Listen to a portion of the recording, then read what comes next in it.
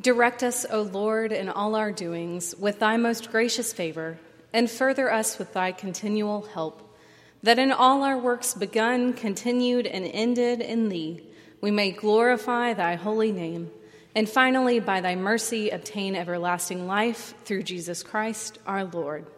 Amen. Please be seated.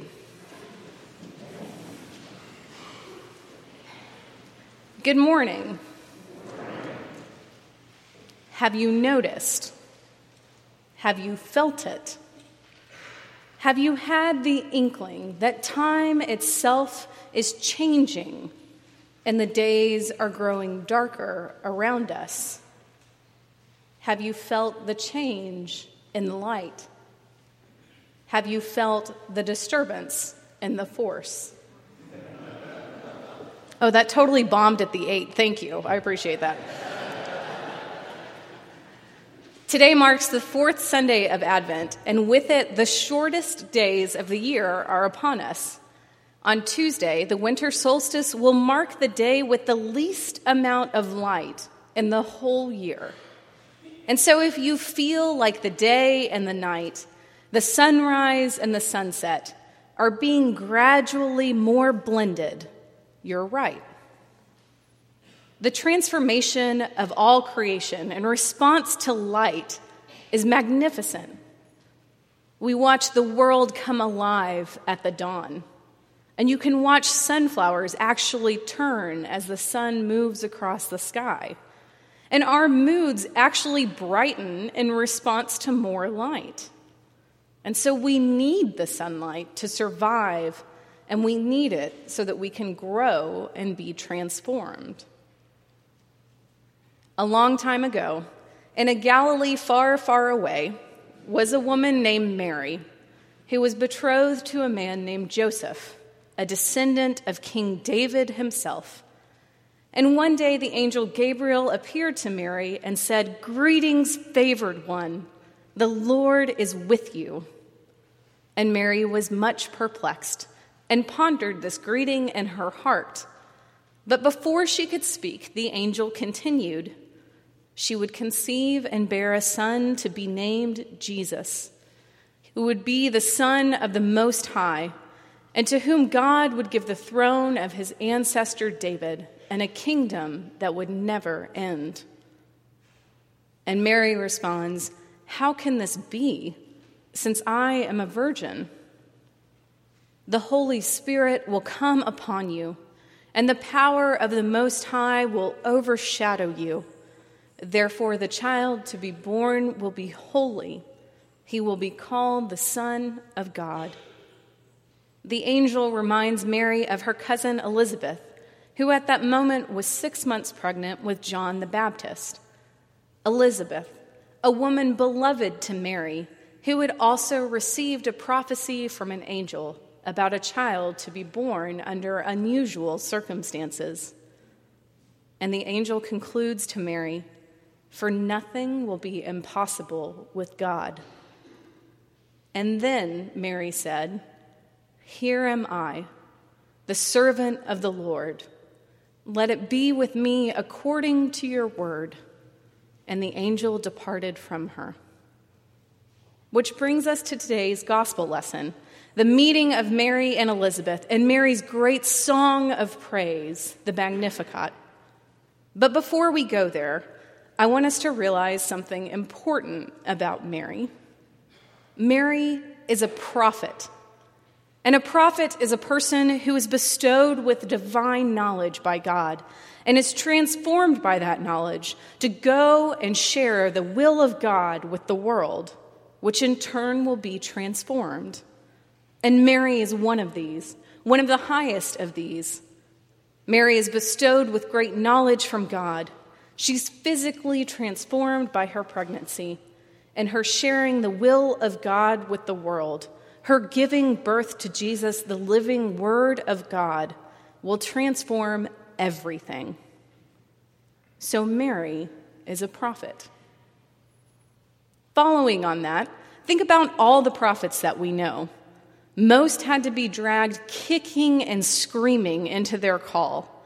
But when they were convicted of God's message and that message from God needed to be shared with a hurting, lost, and broken people, they changed their tune. Nothing a prophet has done or is currently doing makes God choose them, but it is all about how they respond to God. Take Elizabeth's husband, Zechariah. When the angel appears to him in the Gospel of Luke to tell him that he and Elizabeth will conceive and bear a son, Zechariah's response is the same as Mary's. How can this be?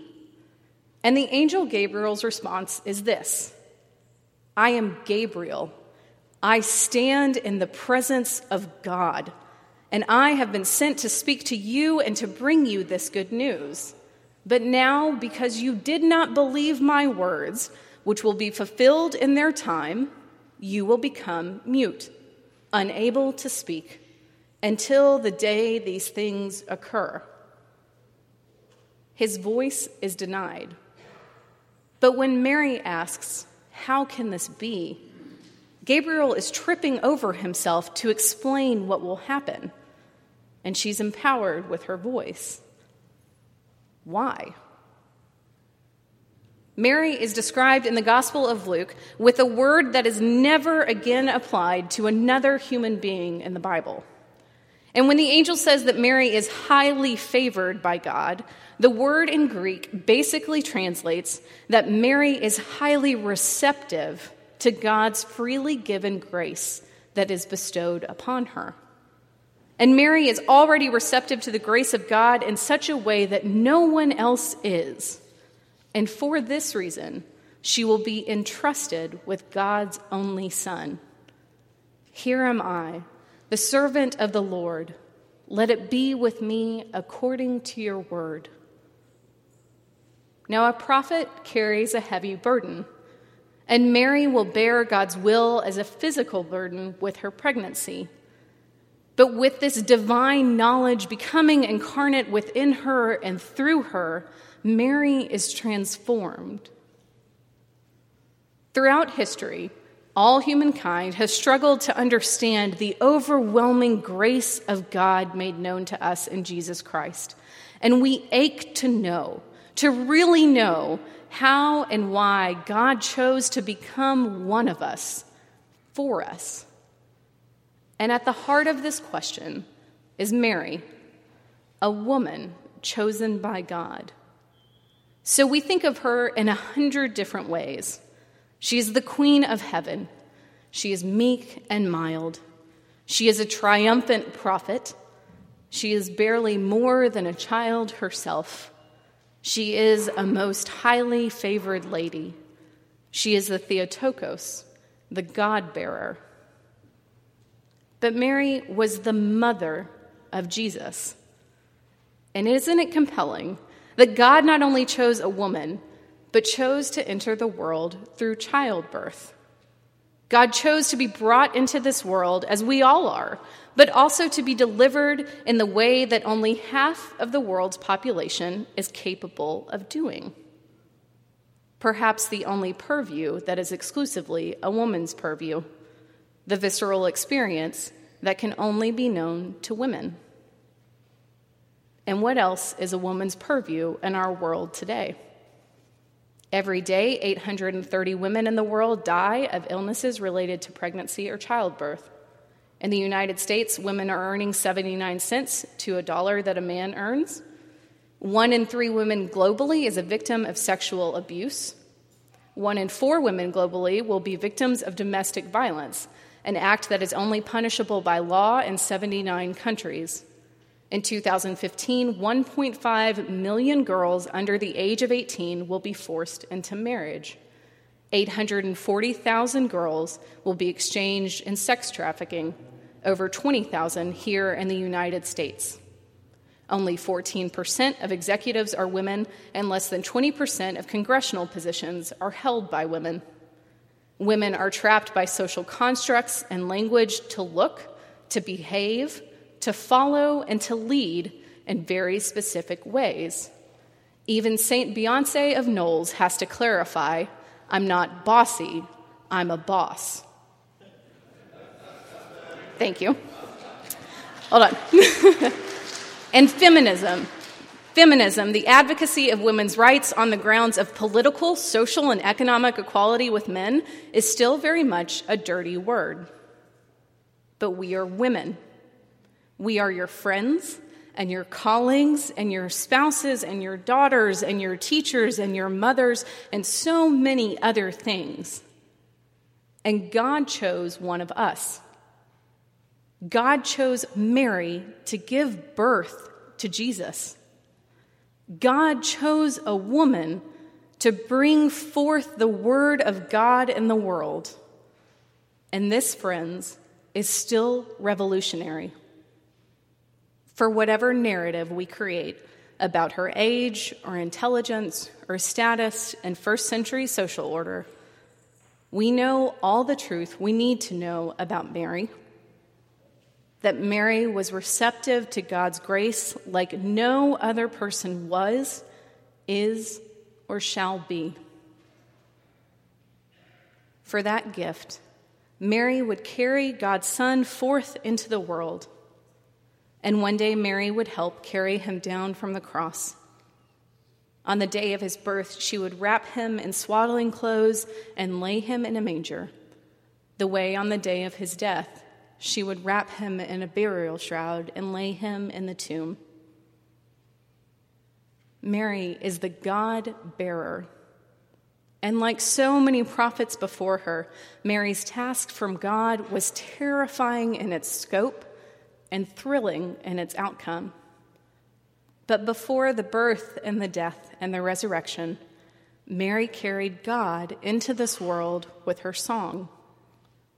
Before that silent and holy night, Mary sang with power and conviction about her God with whom nothing was impossible. My soul is magnified, she sings, and my spirit rejoices. She sings not of herself in this song, but of the greatness of God, that God is mighty and holy, merciful and just, compassionate, honest, faithful. Friends, I ask you in this song, is anything meek and mild? Mary sings of the powerful being torn down from their thrones, the lowly being raised up, the hungry being fed, and the restoration of God's kingdom and relationship with his people. It's humble of Mary, yes, but it's a testament to the profound grace of God that transforms all things. And who knew this better than Mary? Who would possibly know it in a way more than Mary? And yes, despite that rinky-dink theological horror disguised as a Christmas carol, Mary did know. Every single moment of every single day of his life, Mary would know without a doubt who Jesus was and what he would do. Mary is a person unlike any other we see in the Bible, and it is crucial to honor both her motherhood and her prophetic voice, because in both ways, Mary brings the word of God into the world. The grace of God, the favor of God passes all of our understanding, and God's favor continues to extend towards us and over us and through us. And when we receive it, not unlike Mary herself, we are transformed. We can't help it. And because we are transformed by this relationship with God, by this responding to God's grace, like we respond to the light in these darkening days, we allow ourselves to be transformative in the world for God. By responding to God's grace, we are transformed, and we allow God to make us transformative in the building up of God's kingdom. Mary is told by the angel that God will overshadow her, that God will envelop her with a holy presence.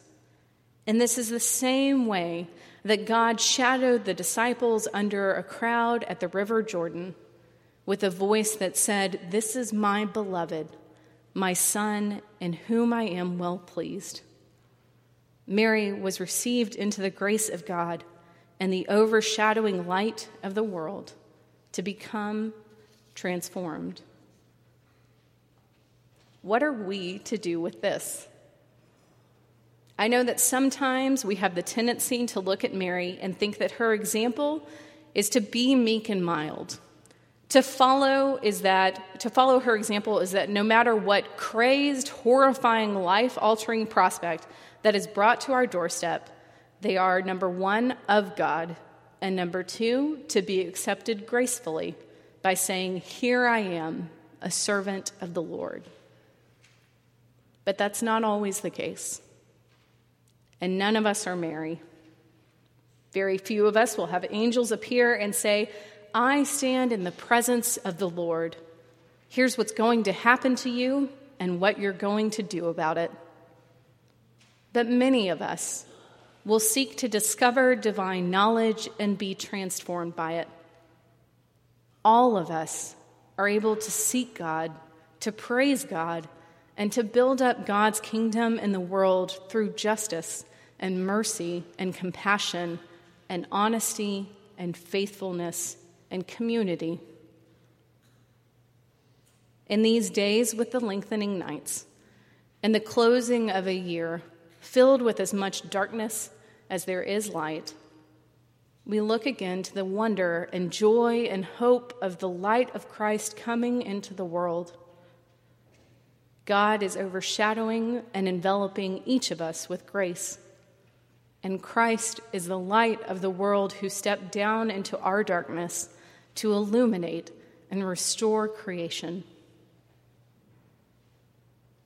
Guiding us is the Holy Spirit, who enables us to see and hear and respond to this widely given and wildly thorough favor of God.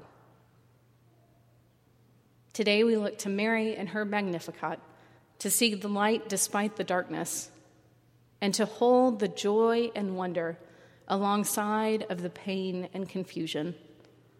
We look to Mary to show us how to bring God's transforming love of Jesus Christ into the world.